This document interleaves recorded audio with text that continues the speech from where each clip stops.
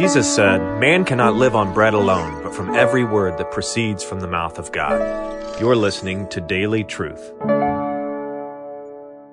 They hate you because they hate Christ. And that's what Jesus says. The student is not above his teacher. The servant is not beyond his master. If they hated me, they'll hate you. Why? Because if you're my disciple, you'll look like me. Do you know why Christians are so inexperienced with persecution today? Because they don't look like Jesus. See, we actually think that we are being successful when the culture says good things about us. Do you know why they're saying good things about the evangelifish pastors of the world? Do you know why? Because they look nothing like Jesus.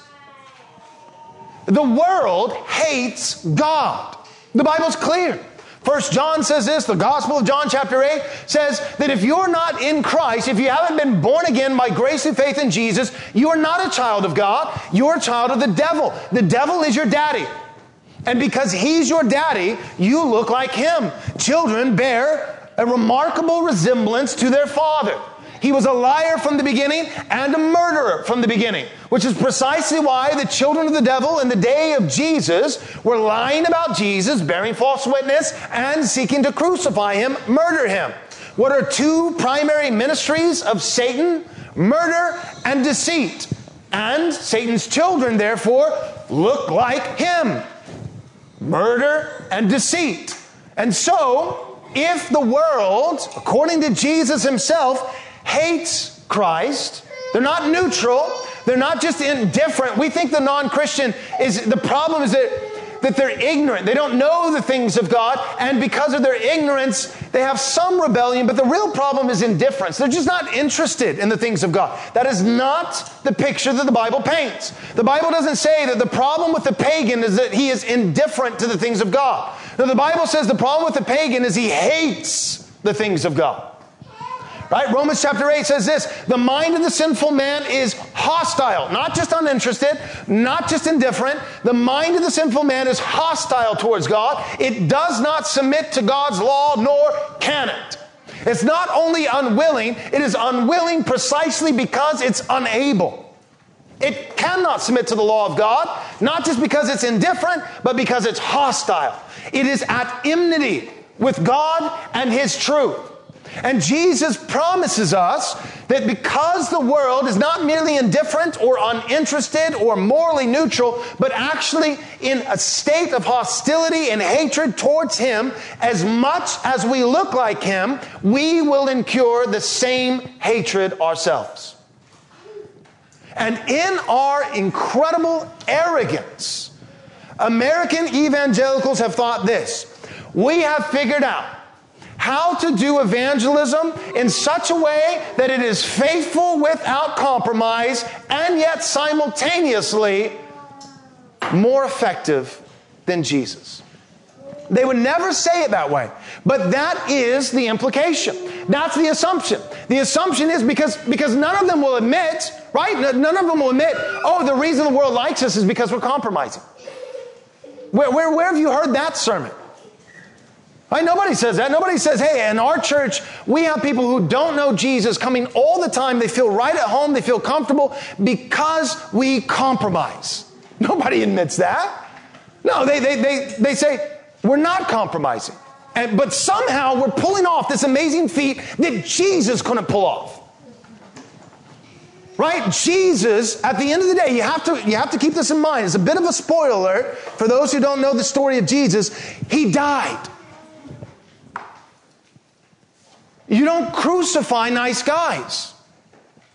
Someone hated him. Hated him. Not just uninterested. We don't want to hear you teaching at the synagogue anymore. We're not just talking about people who are like, we don't like Jesus because he's boring. No, we don't like Jesus because we hate him. He is a threat to everything we hold dear. He threatens our whole agenda.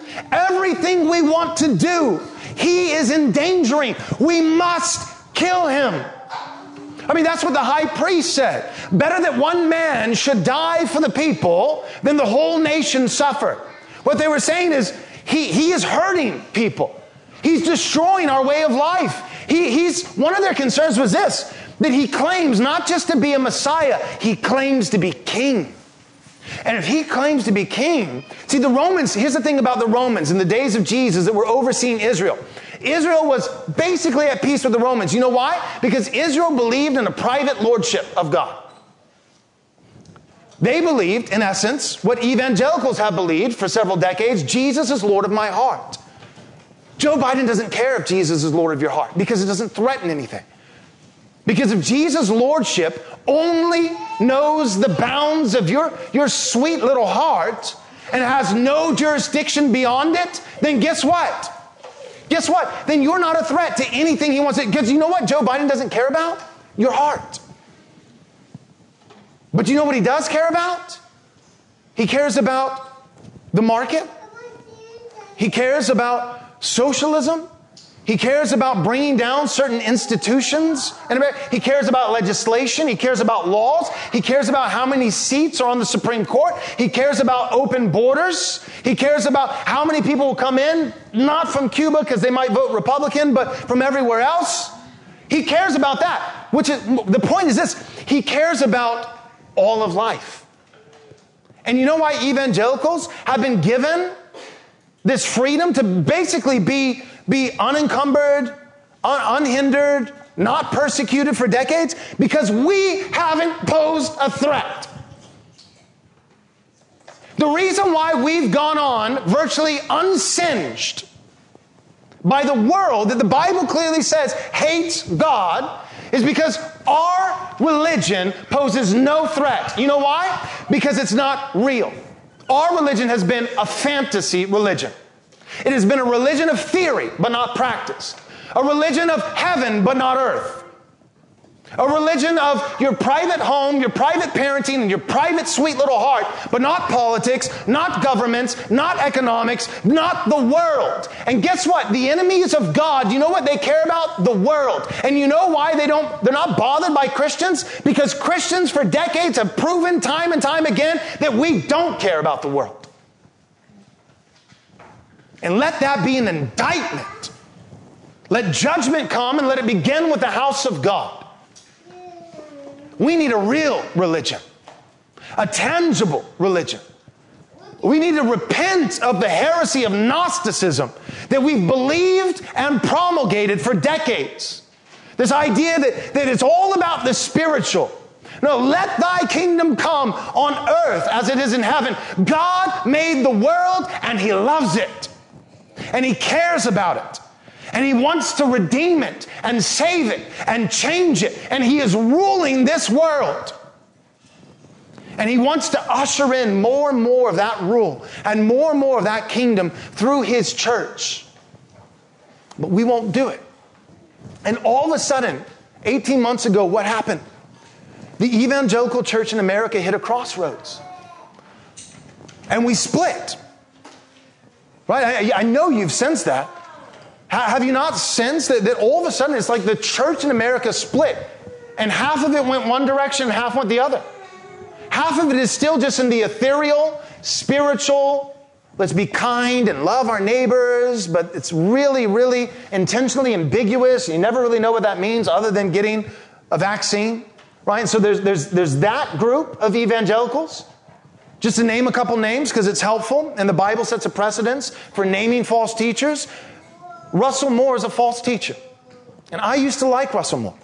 But I feel perfectly comfortable saying he is a false teacher. Christianity Today is a false teaching organization. Beth Moore is a false teacher. There's no relation, but Beth Moore and Russell Moore, I don't know if it's just the similarity in the last names, but they have teamed up. They love each other, and they love Satan and doing his bidding. They do. They absolutely do. May God perhaps save them and bring them to repentance? Perhaps.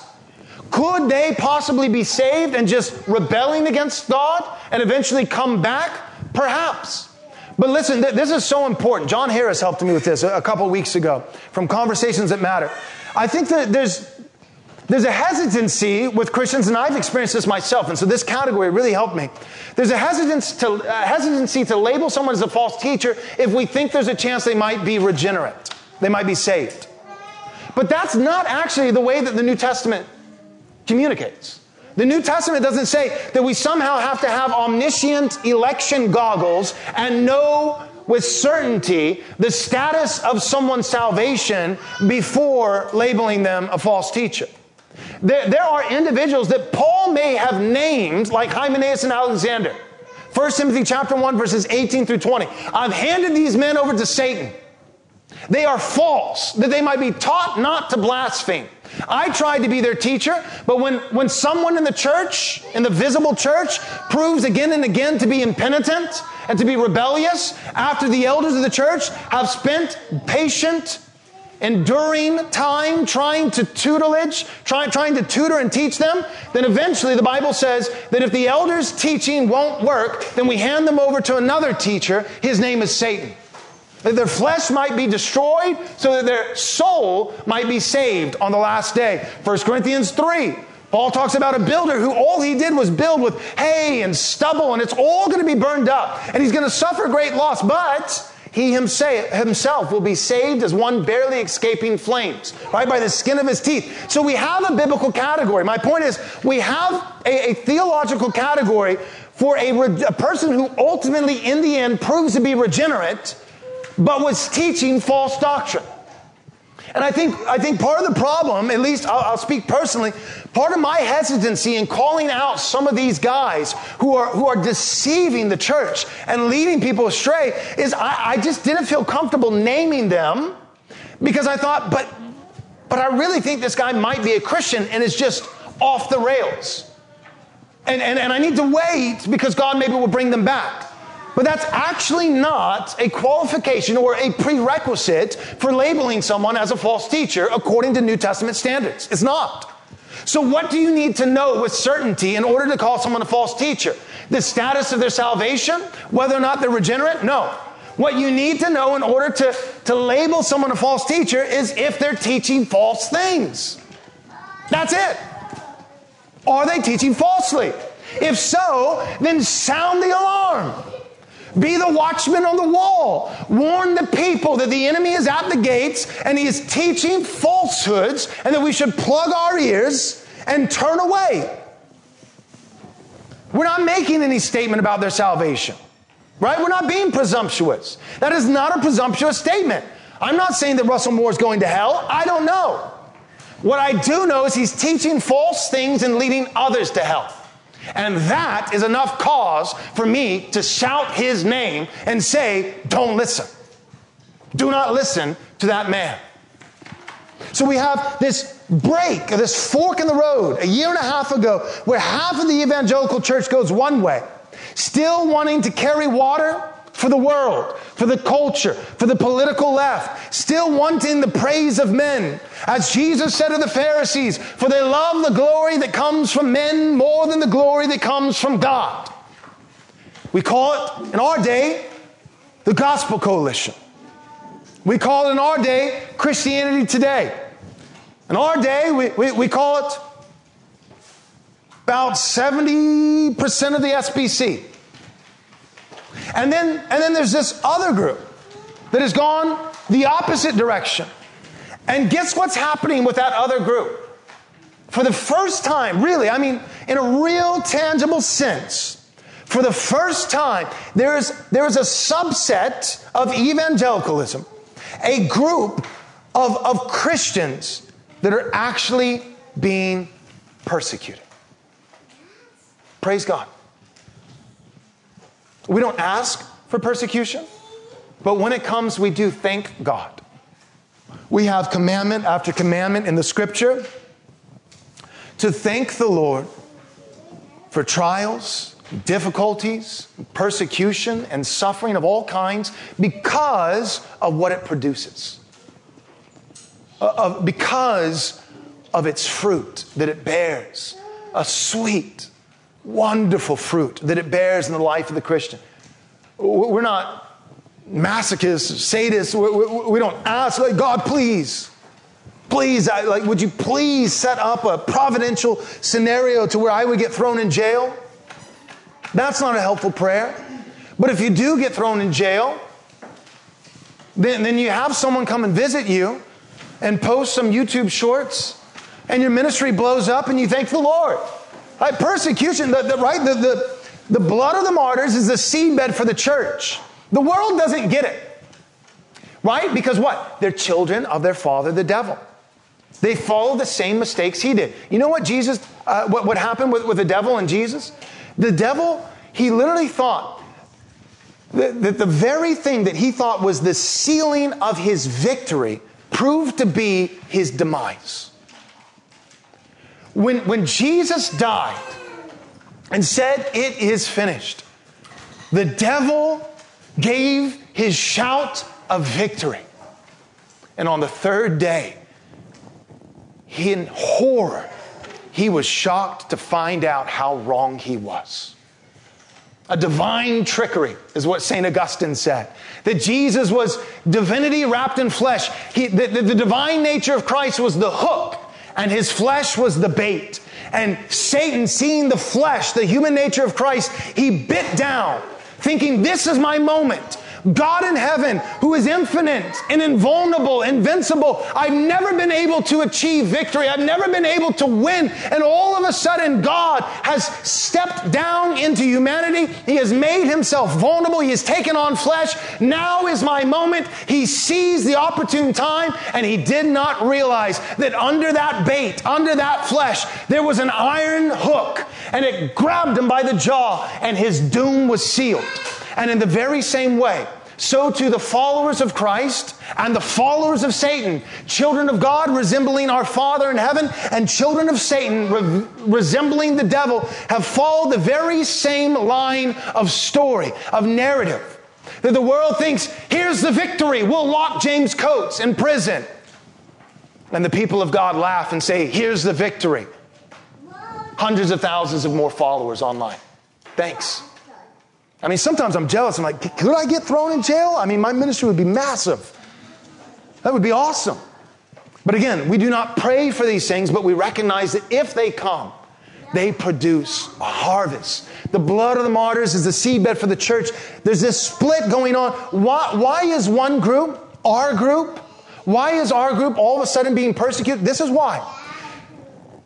Because the world has overplayed its hand and ramped up their agenda and their conquest for power. And at the very same time, this part of the church has finally understood that God cares about more than just our hearts, and that Jesus is Lord of all. That he cares about politics, he cares about government, he cares about marketplaces, he cares about everything. And that Christ, perhaps you've heard it said, Christ, not Caesar, is head of the church. Yes and amen. But Christ, not Caesar, is actually head of everything. Ephesians 1:22 says that God has appointed him as the head of all things.